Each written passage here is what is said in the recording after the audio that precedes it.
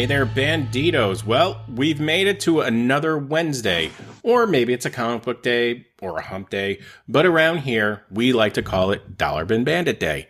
I am Joe Marcello. I'm Mike Farah. And our friend Oren is on vacation. So Ooh. The man works hard. I know. Look, got to give him some credit, right? He works hard doing all those solo episodes. Well, he deserves a break. So the bald guys with glasses are in charge today. That's right. So we are bringing you our interview with none other than Jim Valentino. Jim has had a great long career. He's had one of these careers where he has long stints on specific titles, which I always admire about any artist or writer, because you don't see that very frequently nowadays. At least people jump around a lot. But you may know him from his work on Guardians of the Galaxy and Shadowhawk. Yeah, I'm sure, Joe, you would have loved to been at this one. It was Oren and I tackled Jim's career from soup to nuts, as it so to speak, and what a career it was. We talked about his start on indie books. Get into Marvel and Guardians of the Galaxy, and then the big shift to Image. And he was publisher for a few years and really managed that transition from these big, gaudy visual books to really a diversity of stories. So, and this is coming out, by the way, on the day that the last Shadowhawk, sort of the swan song for that character, is coming out. So a really kind of nice bow to the story. So let's hear everything that Jim Valentino has to say. Mr. Valentino, thank you again for taking the time to speak to us. Such fans of you. And the first question we have for all our guests is, how did your journey into becoming a comic book fan begin? Oh, God. I started drawing from television, from stuff I was watching on television when I was about 2. And my father, who was a comic book fan in World War II, noticed that what I was drawing looked like comics. So very linear, very, stuff like that. So he brought home a whole stack of comic books, which is the only thing he and I ever agreed on was comics. And that was it. It was like it was like what people describe as a religious experience. As my friend Keith Giffen says, you act as if I had a choice. I didn't have a choice. So in terms of breaking in to the industry later on, in I guess around the late 70s, you started doing some of your autobiographical comics, and some small press stuff, some indie stuff, and then which is still indie, but you got a gig doing Normal Man. I'd love to know how that came about, and how you sort of developed your style on that book. I had photographs. It was usual way, bribe my way in. You gotta do it, man. What happened was Kat Ironwood, who used to be an editor for Eclipse, and she did an ongoing article in Comics Buyer's Guide. She was commissioned by Dennis Kitchen to do a book about music called Bop. And she asked me if I would do a story in it. And this is when I was still, completely and totally unknown. And at first I pitched her a story based on Procol Harum's A Salty Dog. And she sent me back this note and said, "What is it with you guys and pirates?" I don't know. It's like boys like pirates and dinosaurs, which it should have been a brain thing. I should have said dinosaur pirates, what a great idea. But I didn't.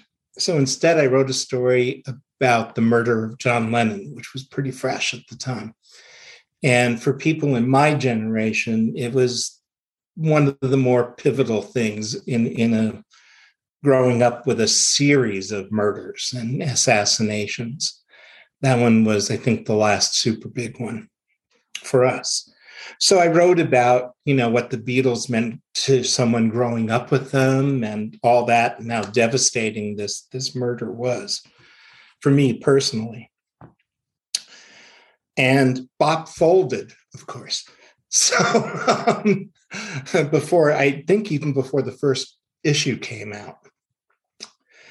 So I sent it to Clay Geraghties, who was publishing a bunch of my stuff at that time, as I was learning the difference between what it looks like on your drawing board and what it looks like when it gets printed. And there is a difference, and you got to learn that. Denny Lubert and Dave Sim were doing a tour around this time and promoting Cerebus. And Clay gave it to them. When he gave it to them, he sent me a note and said, you should send it to them. So I sent it to them. He gave it to them.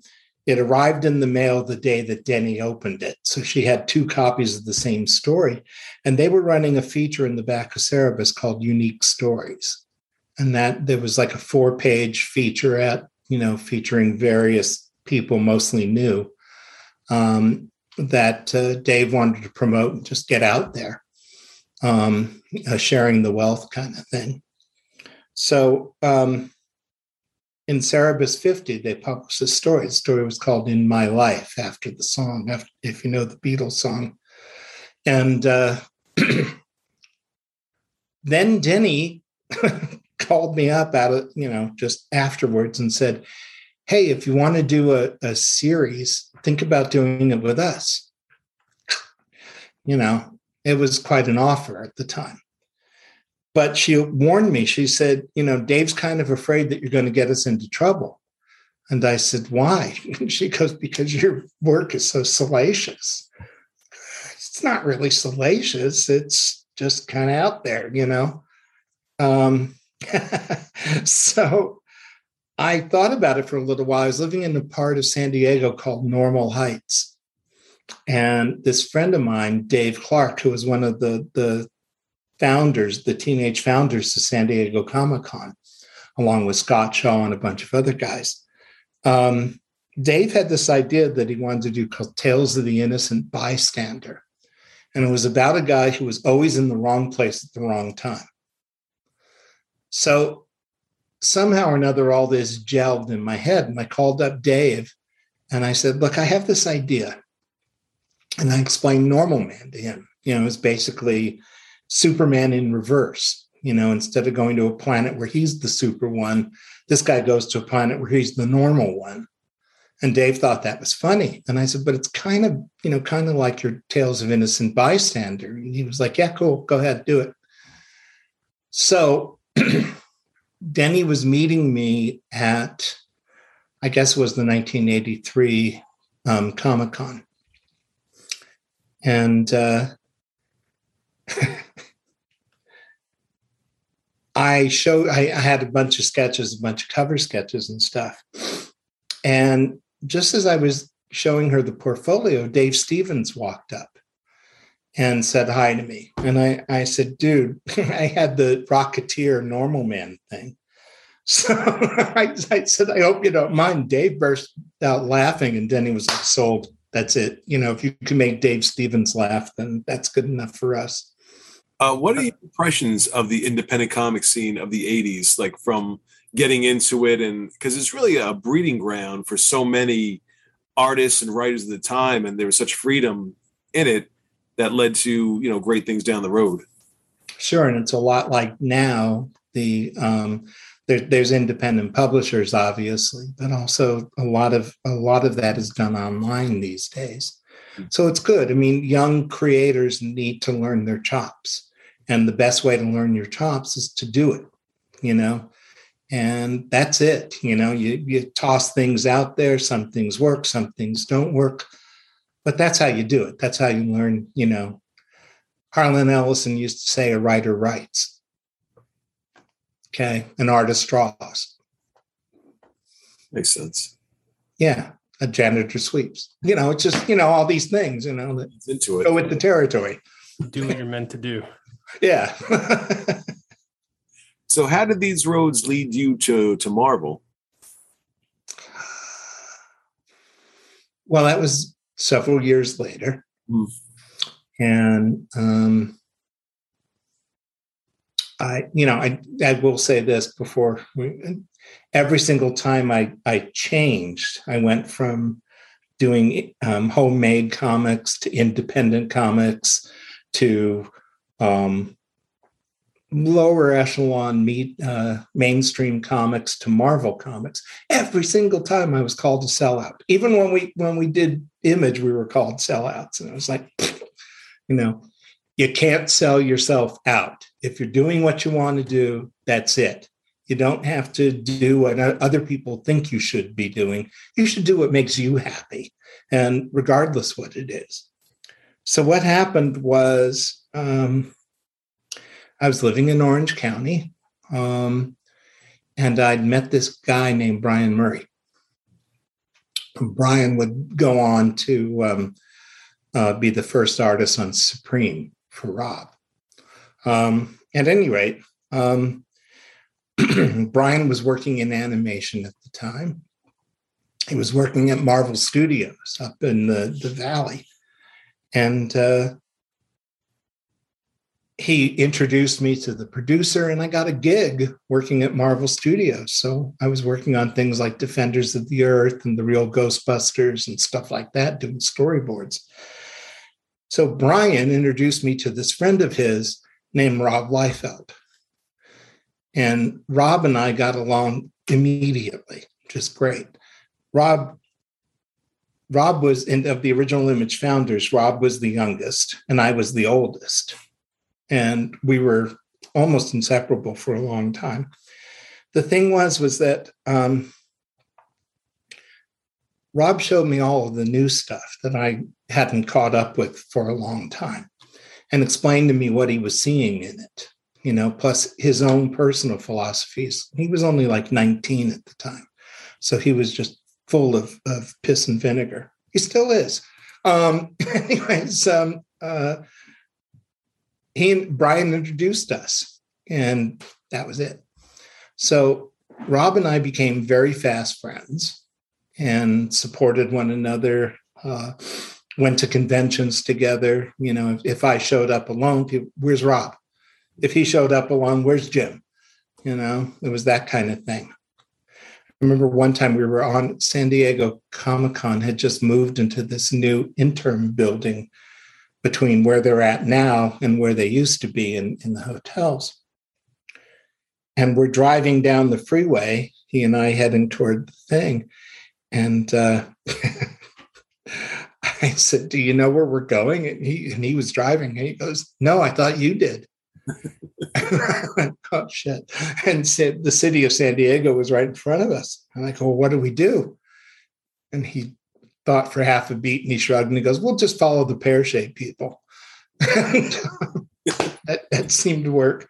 So anyway, when Image was being talked about initially, which was after the whole debacle with the exterminators and all that kind of stuff, which you should probably talk to Rob about if you haven't. Mm-hmm. He'd love to tell you all the stories. He started talking to the three people in the industry that he trusted the most.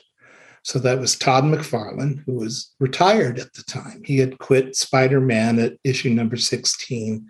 And when his daughter Cyan was born, who's a doctor now, he retired.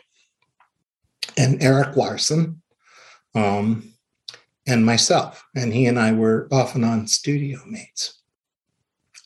So Eric signed on immediately, bless his pointed little head. And Todd was a holdout. I was not on a million-selling book, and I did not have a lot of money to goof around with, and I had 5 children to deal with. Mm-hmm. So my ex-wife had 3 children when we married, and then we had 2 together. When I found out, when she told me, I said, what are we going to do with 5 kids? And she looked at me like I was nuts and said, pretty much the same thing we do with 4. Never argue with a woman. Just like they know more shit than we do. Well, Once you're outnumbered, I hear it doesn't matter. Once you have three, then the additional one doesn't do anything. So he finally convinced Todd. Okay, they were heading to New York for the Sotheby's auction. They were auctioning off Jim's X-Men #1, Rob's X-Force #1, and Todd's Spider-Man #1. It was the very first comic art auction that Sotheby's had ever done. I don't know if they still do them or not. But I get this call from Todd. He says that they're, heading to New York. And, typical Todd, he automatically takes control of everything. Like it was all his idea. And he's like, I got Eric Larson in one of my back pockets, and I want Jimmy Valentino in the other. What do you think? And I said, are you going to do this? Yeah. You're not going to flake out on us, man. You're going to actually do this. Yeah. Okay, then I'm in. Because I figured with Rob and Todd, we'd be good. Mm-hmm. It could work. So they go to New York. They run into Mark Silvestri in the hotel. They're in a hotel, and they run into Mark Silvestri, who's there for, I don't know, an X thing or something. Who knows? And they tell Mark what's going on. Mark signs on. Then they run into Jim Lee at night. They tell Jim what's going on. Now, Jim's kind of reluctant to do this. So he says he wants to know what the numbers are before he signs on. Typical Jim. But that didn't happen. So the three of them went into Terry Stewart's office the next day, and Todd, told Terry where he can shove Marvel Comics, and that's Image. There you go. Now, jumping back a little bit, when you went from the independent books to Marvel, what was the learning curve to get to, when you're in something like Marvel, where it's, it's a corporation, it's a money-making machine? I was really lucky in that nobody else would give me work. So the office that I was in was doing What If, right? The book What If, which nobody cares what you do in What If. In fact, the wilder it is, the more they like it. So I did a bunch of those. I did a bunch of fill-in works. The actual first thing I did was a King Kull story in Savage Sword of Conan, something or another. That was the first one I drew. And then I wrote a Red Sonja story for the book a couple of issues later. And then I did some pickup work here and there. The learning curve had been done at like Malibu and Eternity and places like that, where I had done a bunch of covers and started trying to change my style to be more mainstream than it was, less cartoony, more mainstream. But I still had an awful lot to learn. Like I said, you learn as you go, and as you start turning out pages, you get better and better, hopefully. I never did, but most people do. So anyways, that was it. And did they pitch you Guardians, or did you bring it to them as? I brought it to them. Okay. I brought about Tom DeFalco and Mark Grunwald were going to be guests at the Oakland convention at the time. WonderCon was in Oakland. And it was a very nice convention. Loved that convention. Probably my favorite of all of them, including early San Diego. I thought Oakland was just great because you could talk to people there, I remember one year when I was publisher of Image, Frank Miller and I went out to sit on their balcony and have a drink and smoke and talk and stuff. And Frank goes in to go to the bathroom, and he comes back and he goes, man, there's like a horseshoe of people just looking at us. I go, why? And oh, yeah, you're Frank Miller. I'm the publisher of Image Comics. Yeah, sure. Okay. I get it now. I'm just thinking it's Frank, we're talking about chicks. Too. Yeah. So Okay, what was the question again? I got about Guardians. You pitched it to Tom. Oh, the Guardians. Yeah. I had about 5 different pitches. One of them was called Young Avengers, which I was going to write and Rob was going to draw. Both of us are very big fans of Mark Wolfman and George's Teen Titans. So, it just seemed natural to make a Teen Titans for Marvel. And Tom liked the idea, but he said, we're going to be introducing a group of teenagers called the New Warriors in Thor in a couple of months. We didn't know. It just seemed a natural thing to do. So there were several others. And one of them, the one I spent the least amount of time on was Guardians of the Galaxy. And that came about because I was looking through, they had this book called the Official Marvel Handbook, or the Handbook to the Universe, or something like that. So I was looking for characters that nobody else was doing at the time, because it seemed to me that's the smartest way to break in.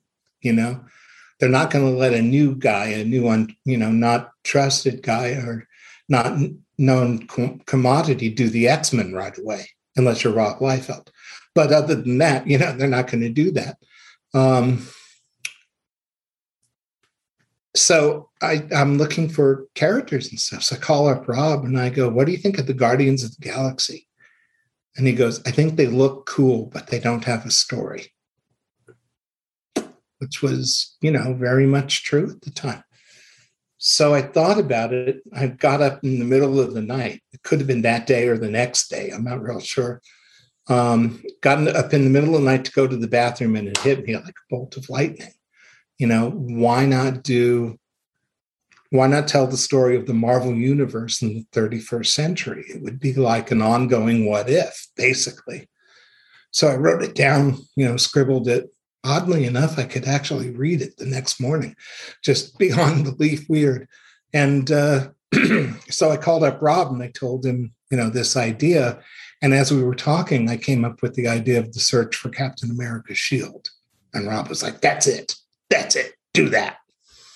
So there you go. We hear that again and again from creators, where these big breakthroughs happen on books and characters that are either lying fallow or have been underestimated. And that seems to be like the best situation that a creator can come into, because the expectations are low or non-existent, and you have sort of carte blanche to, set out your grand vision with these characters. Yeah, think about it. Frank Miller on Daredevil, right? Alan Moore on Swamp Thing. Chris Claremont on X-Men. It's like on and on and on down the line. It's true. So if a young creator is out there trying to break in, look for a character that no one else is touching. See if you can come up with something new and interesting about that character. I have a long lying concept for Molecule Man that I'm going to have to pitch at some point, because I don't think anybody's doing anything with Molecule Man. He could be the most powerful character in the entire Marvel universe. He could be, yes. Yeah. And I think personally that Ant-Man is the toughest character in the Marvel universe. And I'll tell you why. Thor is a god, right? Iron Man puts on what's basically a movable tank, right? The Hulk is a big giant rage monster. But Ant-Man shrinks down so small he can ride on the back of an ant, and then he goes out to kick ass. That is one tough M. That's very true. MF. Yeah. Good point. You make a good argument there. I do. Guardians, you were on for years. Yes. Which was just an amazingly long and amazingly powerful run. What was it like to be sort of in the middle of that? Had you planned out for it to be as successful or as long running as it turned out to be?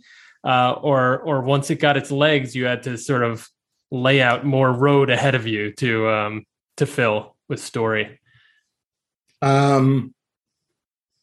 Well, anything that and any assignment that you get, you want it to last a long time because it's a gig, and that means it's a job, which I think a lot of fans kind of miss that point. When you're doing it professionally, it's your job. That's what you do. So you want it to last a long time. In the case of the Guardians, I kept 2 notebooks, one of ideas for stories, and the other one I kept track of the subplots, so I could weave the subplots into the main story. And I had a self-made rule that subplots could only go for 3 issues, and then they had to be resolved. So there were several subplots going on all the time throughout the series, but I only did 26 issues, really. Now, so that's only a couple of years. Yeah. Because of your success, did they come to you with other projects or other characters that they hoped that you could, sort of revive as well? Or no, they threw a party when we left. I mean, it was like, it was great. No, I had a very hard time, unlike Todd and Rob, both of whom were pains in the ass, but they sold a lot of books, I was a pain in the ass and didn't sell a lot of books. So it was like, I was screwed. They wanted more guys like Jim Lee, he was nice and affable and drew like a god. And, he was great. Understandable. Well, because, and you mentioned before that you were the oldest member of this Image crew. Yeah. Did sort of a leadership responsibility fall on you a bit because you were older? Or No. Todd was always the first among equals. Okay. Always. We always considered Image has always worked one man, one vote. Okay. And except for one time that I can think of, if we didn't have a unanimous vote, we would table it. Gotcha. Okay. But the one time that we didn't, we actually agreed to separate. So when you look at Image, there were 2 different sets. There were the guys who had studios filled with young guys, and they did group books, and they were always late. Then there were 3 guys who only did one character. They didn't have studios, and they were pretty much on time all the time. There's a lesson there. So because we had one man, one vote, there wasn't any real leader, but Todd always took the lead anyways, mostly by dint of personality. Todd's very charismatic. And, we always acceded. Basically, that's not to say that he got everything that he wanted out of us, because he didn't, and he knew that. He would get argued down, and he's a good guy. He would accept it and everything. But yeah, I'd say Todd is the first among equals. Now, you guys basically had the eyes of the world on you, not just the comic world, but because of what you were doing, it was getting mainstream press. Yeah. And, you had to write a book, you had to make a ton of appearances, there's a lot going on. How were you handling the stress? Because it had to be, pretty heavy at times. It was, it was very heavy at times. I mean, we were working 16-hour days. And, in a lot of cases, the books were late and people were yelling and screaming, thinking we were laying on the beach and, watching nubile young things walk by, which would be a really good gig if they would pay you for it. I mean, but that's not what was happening. What was happening is we were trying to juggle everything. We went from being mostly pencilers. Mm. Most of the guys were just pencilers. Right. I think I was the only one that was a penciler and a writer.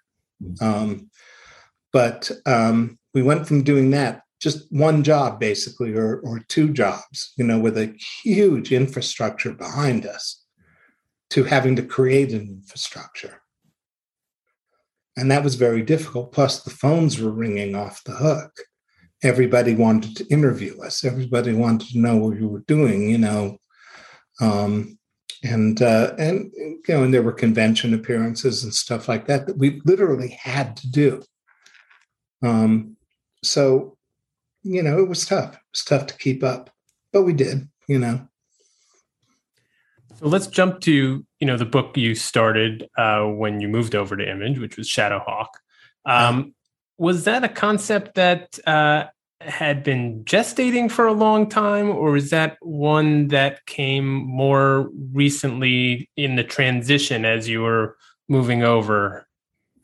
Part of it was a pitch. There was this guy named Scott Fulop, who was an editor at Archie for a while, and he wanted to revitalize the Archie characters, the Archie superheroes. So he kept on calling the studio for Rob to do The Shield, right? So I talked to him a few times and said, I have this idea for the Fox. So I pitched him the Fox, which is basically a Batman character. And it was kind of a more violent Batman character. So I dusted that off. Shadowhawk. Easy enough. Yeah, it's the way you do it. If you get ideas, you write them down, or, something may not work. And sometimes you find if you combine a couple of things, you get something brand new out of it. Was it interesting? I mean, you were moving from Guardians, right, which was a large cast of characters, to a solo book. Was that something you consciously wanted to sort of flex those solo muscles, or just that happened to be the way it went? I've tried over the course of my career to always have the next book be completely different from the last book. So Normal Man, Guardians, Shadowhawk, A Touch of Silver, vignettes, the autobiographical stuff. They're all completely different from each other. And that keeps me interested and involved. What I found with Shadowhawk was that I was more of a group guy. That suited me better than what Steve Bissette used to call a Ditko roof runner. Mm-hmm. The Daredevil type character, that kind of thing wasn't really my forte. I'm still a fan, but when I was a kid, when I was a fan, I gravitated towards group books, So like The Avengers was my favorite comic when I was a kid. I bought issue number 1 off the stands and sat on my back porch and read it until the sun went down. I couldn't read it anymore. It was like just heaven to me. Mm-hmm. So books like that were my favorites when I was a kid. So I always thought Guardians was more my speed than Shadowhawk, which wasn't necessarily my kind of book. But I did it. I tried it.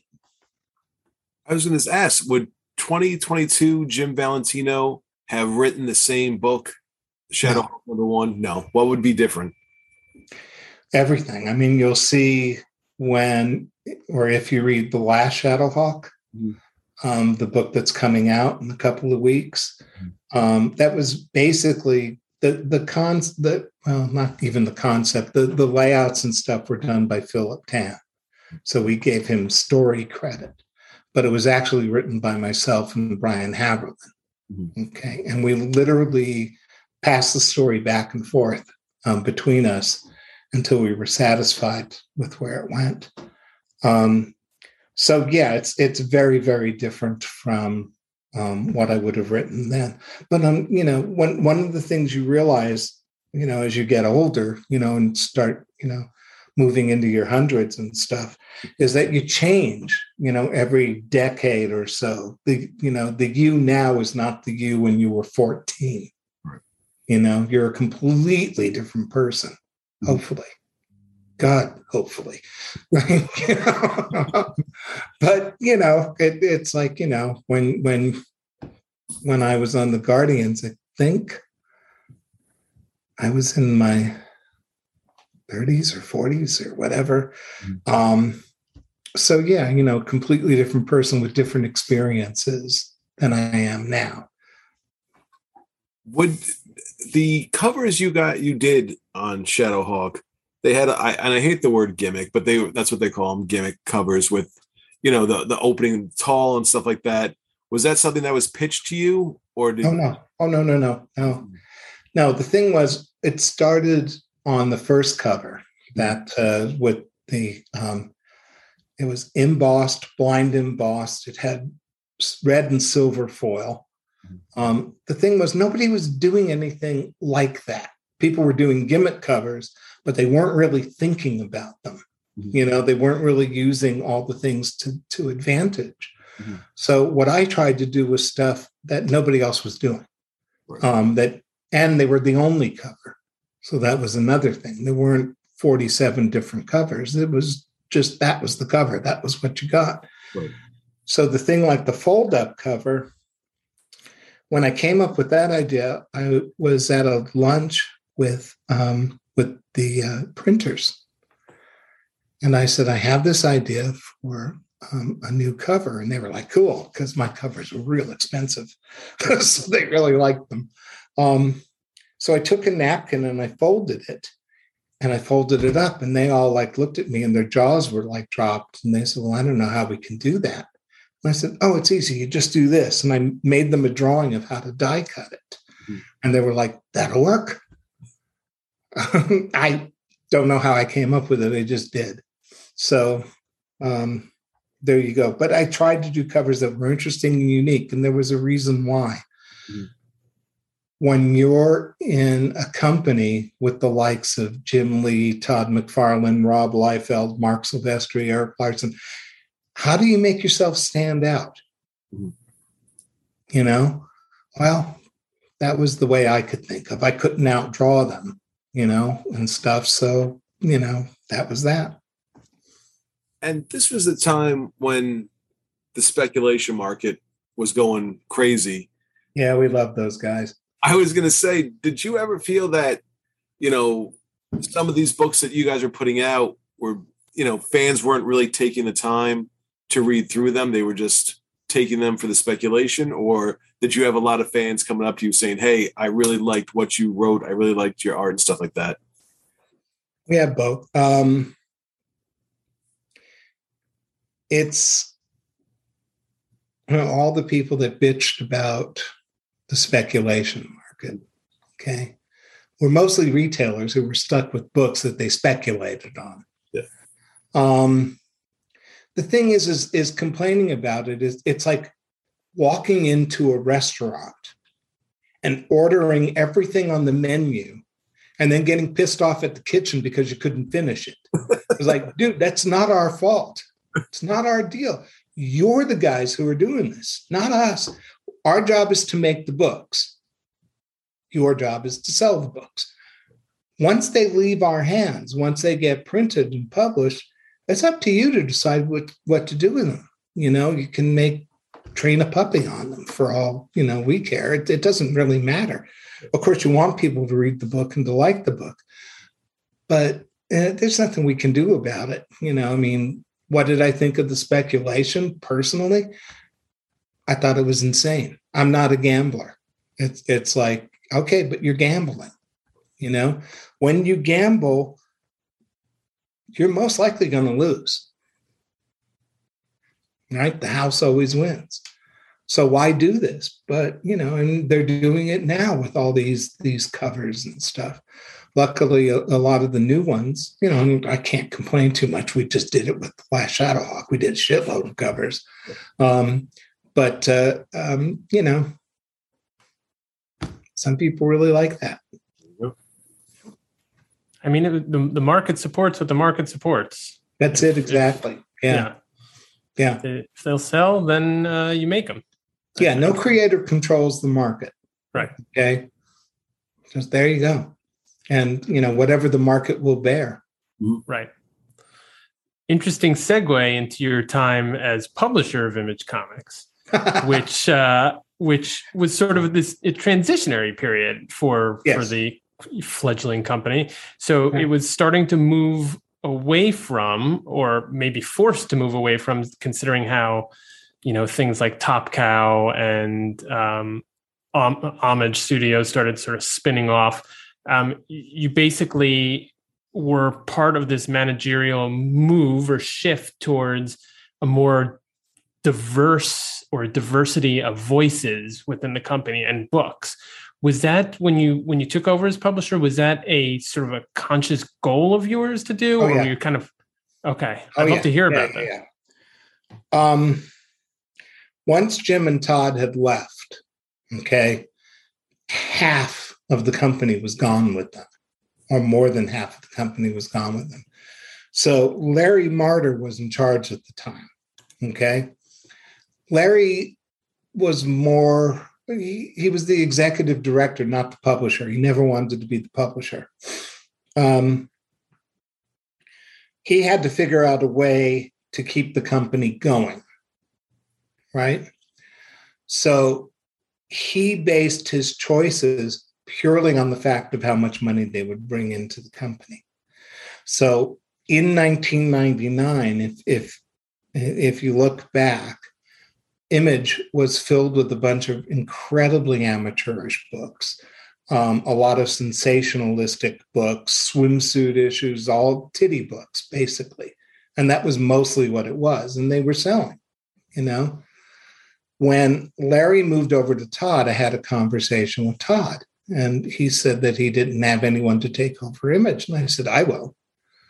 And he said, well, Larry doesn't know what to do with it. And I said, I do. So I told the guys I needed 5 years. Needed 5 years to change things around. What I did was I canceled all of the titty books, all of the exploitation books, just all of those, just scorched earth, which almost destroyed the company. But I kept, be patient, be patient, be patient. And then I started building. Warren Ellis came in. Brian Bendis came in. I had all these alternative, independent people, quote unquote, you know, in quotes.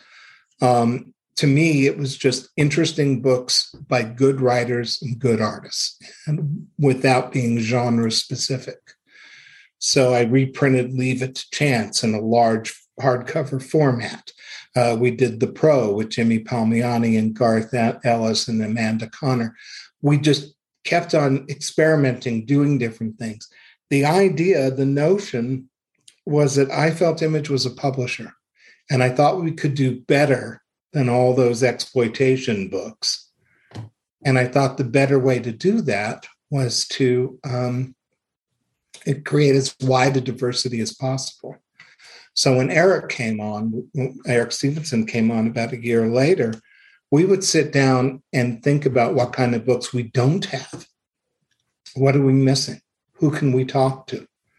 There were people that were favorable to him. There were some that were favorable to me. And we just worked it as best as we could. Now, Stevenson has continued that gratefully through his tenure. Which I'm, real grateful for, that he's done that. My idea was pretty much based on what Denny Lubert did with Aardvark Vanaheim and Renegade Press. She just had a wide swath of different books that she felt were interesting. That's what I did. That's what I still do with Shadowline. Yeah, I think it worked out extremely well. I mean, I struggled to think of a different example of such a total turnaround in terms of the content being published from a company within those, years that you're talking about. It's pretty stunning. And you came out of it, or Image came out of it with such a more sterling reputation as being, the place for creator-owned books and people to come and, really take new concepts in different places. That took a while, but the notion was to create a place where people wanted to come. Mm-hmm. One of the first things I did was Guerrilla with Kurt Busiek and Mark Waid and all those guys. Now they're all pretty mainstream guys, pretty much the whole Guerrilla thing, and it failed miserably, and we knew it would, but that's a whole nother story. But the point was to get those heavy hitters in there, and heavy hitters bring in other heavy hitters, Yep. I remember when San Diego, I think it was 2001, maybe 2002. I can't remember. They all kind of merged together after a while. But John Romita Jr. came up and said, I want to do a book with you. And great, tell me when and I'll clear the space for you. And he goes, don't you want to know what it's about? And I go, I don't care. I said, it's you. It's like, I trust you. It's like, do what you want to do, John, and it'll be fine with me. Right. And he was like, okay. It's like, that's what you want to hear when you're a creator, Yeah. As publisher, were there folks you had as either editor or other management positions that influenced your management style and your decision making? Just Eric Stevenson. Okay. Literally, just Eric Stevenson. Eric was like my co-publisher. We talked about everything. We discussed everything from word go. I think the first week that he was in, he wanted to call up Alan Moore about finishing off the 1963 series, doing the annual finally. So we called up Alan, had him. I said, Alan, you're on speakerphone because I'm here with Eric Stevenson. And Eric goes, oh, Eric, nice to see you're with a reputable image partner. But he didn't want to do it. So, there you go. But yeah, almost, I worked pretty much hand in hand with Eric, and like I said, sometimes he would want to do something I wouldn't want to do, but I'd just say, oh, go ahead, do it, do it. And, if it works, it works. If it doesn't, I told you so. So that was the way it worked. I mean, we literally would part for 45 minutes or so, and we both smoked at the time. And then we would go outside and walk and have a cigarette and talk about our next move. And then at the end of the day, we would sit down and talk about what we need to do next. So it was really a co-publisher thing. Are there aspects of being a publisher that you don't think the average fan knows about? Oh, sure. But they don't need to. Yeah. All they need to know is the end product. Most fans are just are more casual than that. Now, the fan that wants to know everything is usually the fan that wants to break in as a professional, usually. But they don't need to know all that stuff. They don't need to know the inside baseball stuff. Right. Nobody needs to know that. I can tell you, I worked at Marvel for a couple of years, and I agree with that assessment. It's very much better if you don't know how the sausage is made. Just enjoy the sausage. Yeah. Like I said, most of the people in the comic book industry, in my experience, are really great people. Most. Absolutely. Everybody knows who the assholes are. But everybody knows. I think most of that is because there are so many very nice people, particularly on the creative end, more so than on the other end. Speaking of good people and good initiatives, you've had a long association with the Hero Initiative. Yes. Why is that a special place for you, and what do you want people to know about that particular organization? The way I describe the Hero Initiative is it's giving forward while giving back. Okay, it does both simultaneously. So for people like me who have been blessed with an incredible career, a dream career, this is what I dreamt about all through my childhood, was doing comics, being in comics. And I was lucky. I was one of the lucky ones. I lucked out at several stages in my career and have had a very long career. Now I'm getting ready to retire. This will be my last year. And then I'm done. I've got other things I want to do.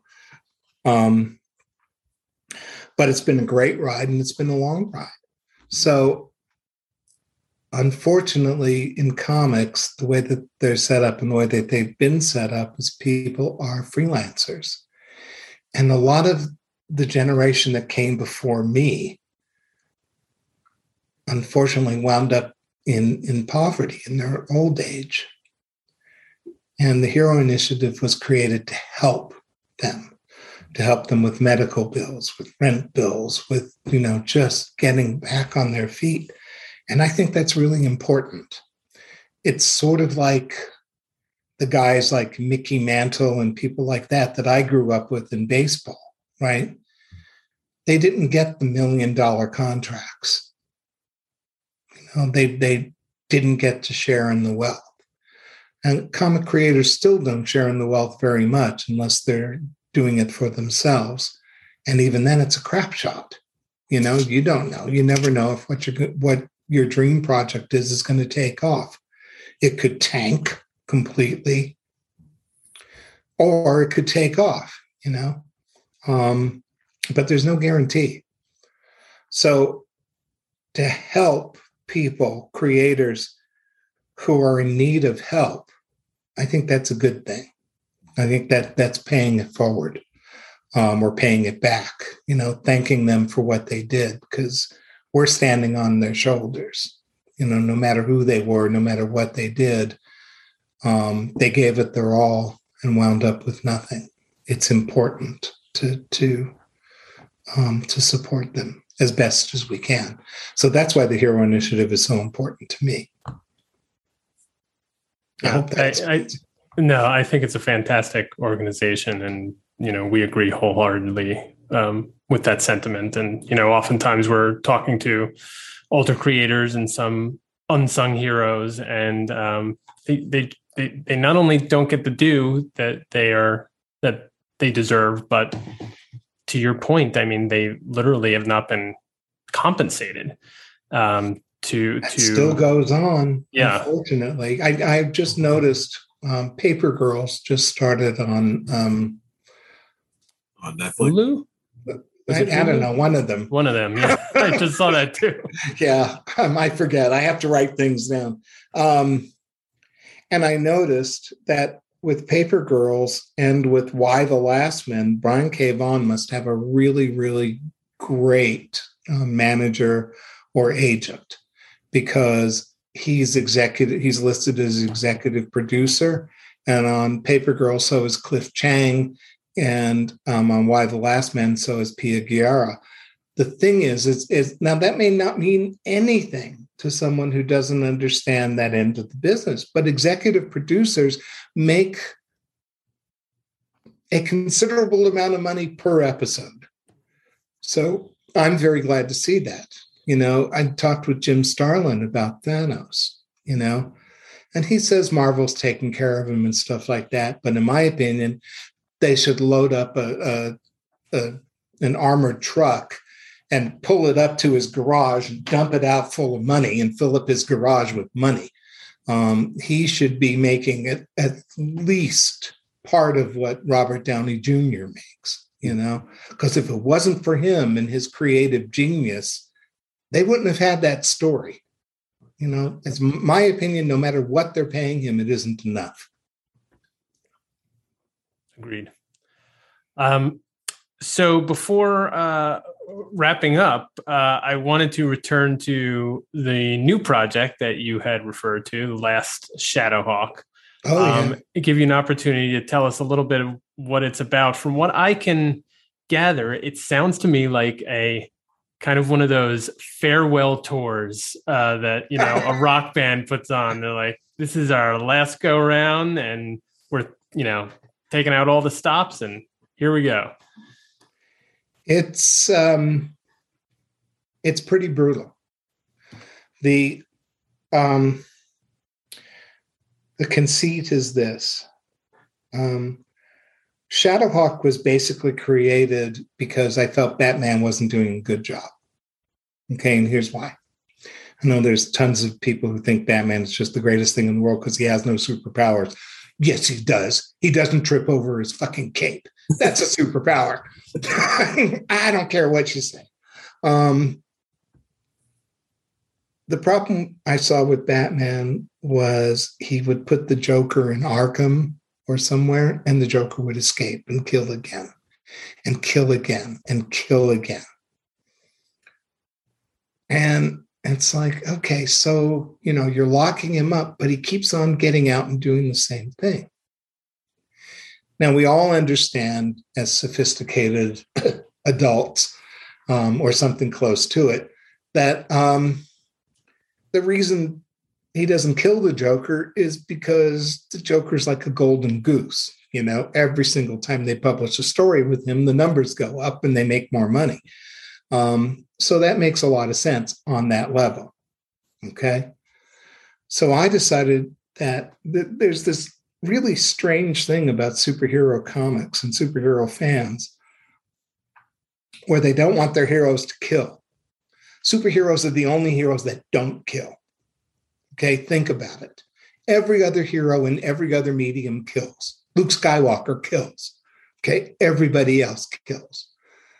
So I thought, okay, he's not going to kill them, but he's going to maim them.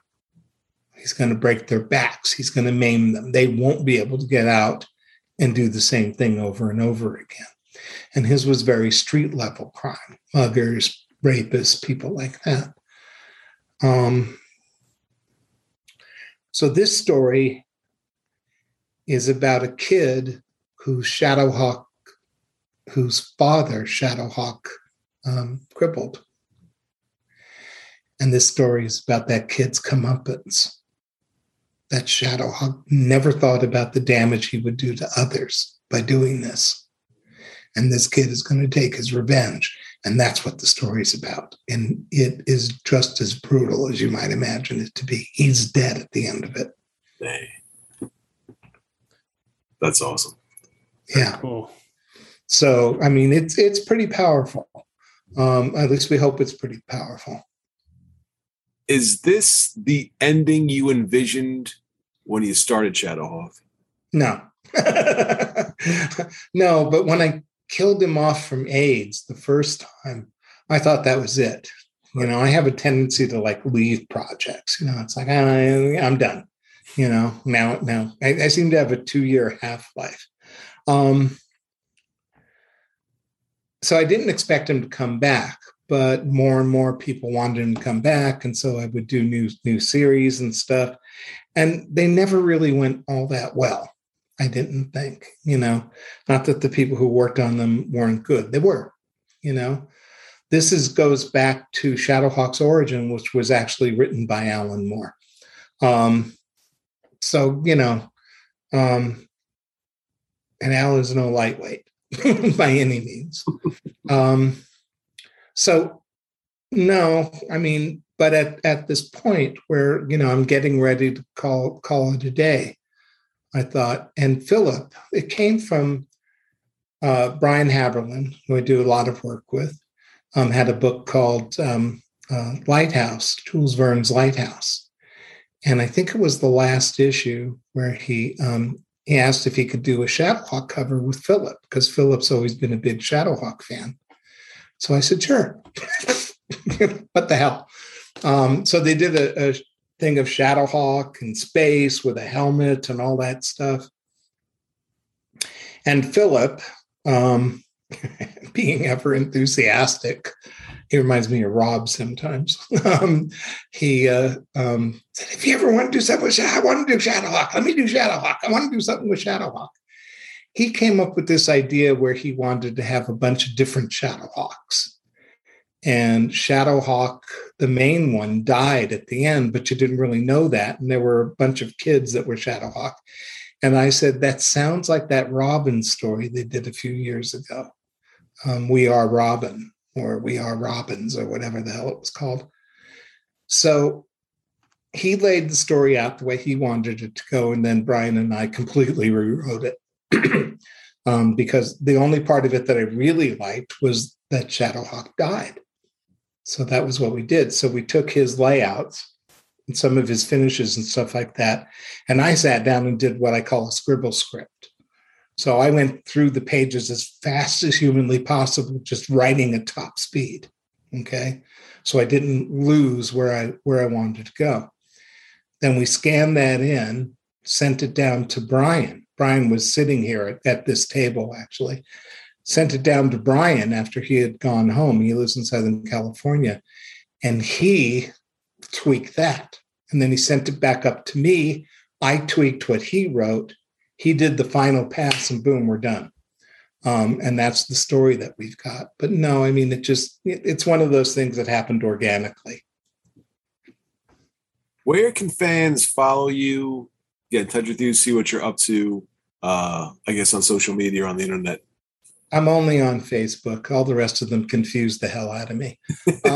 So, and Twitter just seems like a madhouse to me. It's sort of like assholes night out. Can I say that? You did. It's in. So it's sort of like, I just don't have time for it, and I don't have the energy for it, and I don't have the patience for it. And it's like, come on. Yeah. Yeah. So it's sort of like, I have this dear friend that I've known forever, and she goes on Twitter, and then she gets upset and can't work for a week.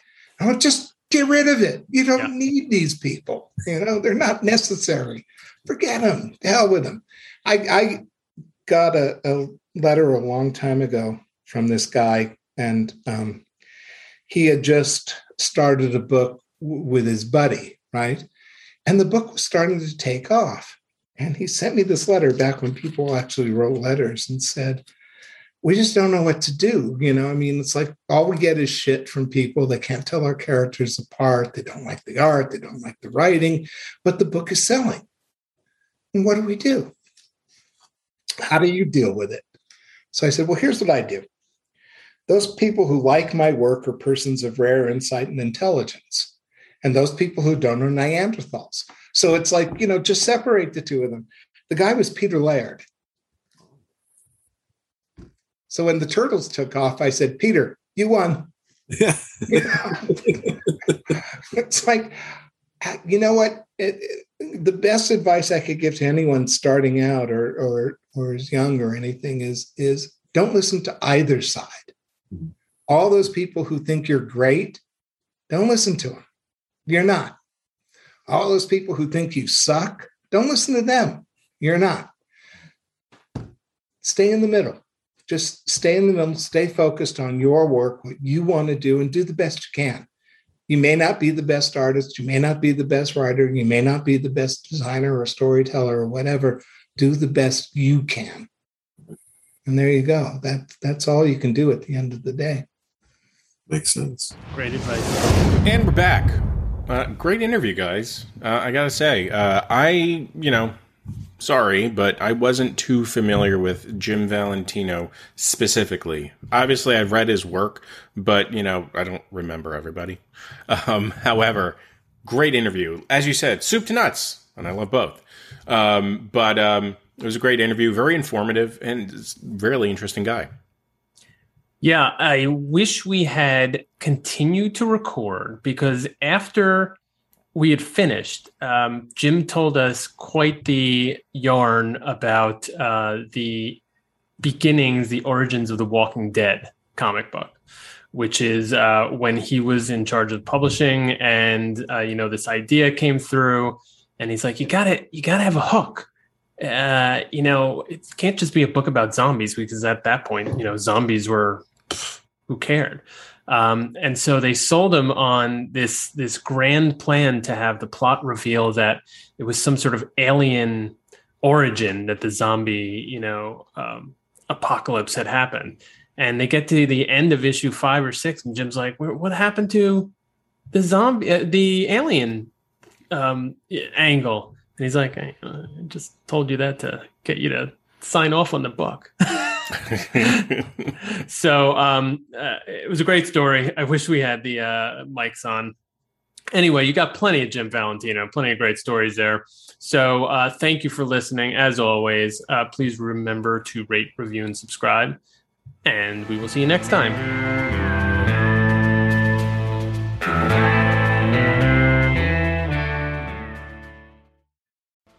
The Dollar Bin Bandits are Orrin Phillips, Joe Marcello, and Mike Farah.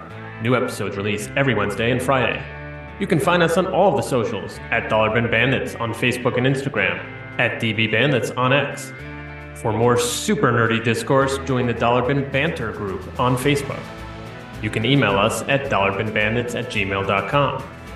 Please remember to rate, review, and subscribe wherever you found this episode. It's the easiest and most helpful way to grow the show. Looking for merch? Search us up on TeePublic. And if you want to support what we do, smash that support button on our website, dollarbinbandits.buzzsprout.com. Thank you to Sean McMillan for our graphics and Pat McGrath for our logo. Thank you to our friends at Tomorrow's Publishing, TWOMORROWS.com. And thank you all for listening. Until next time, Banditos.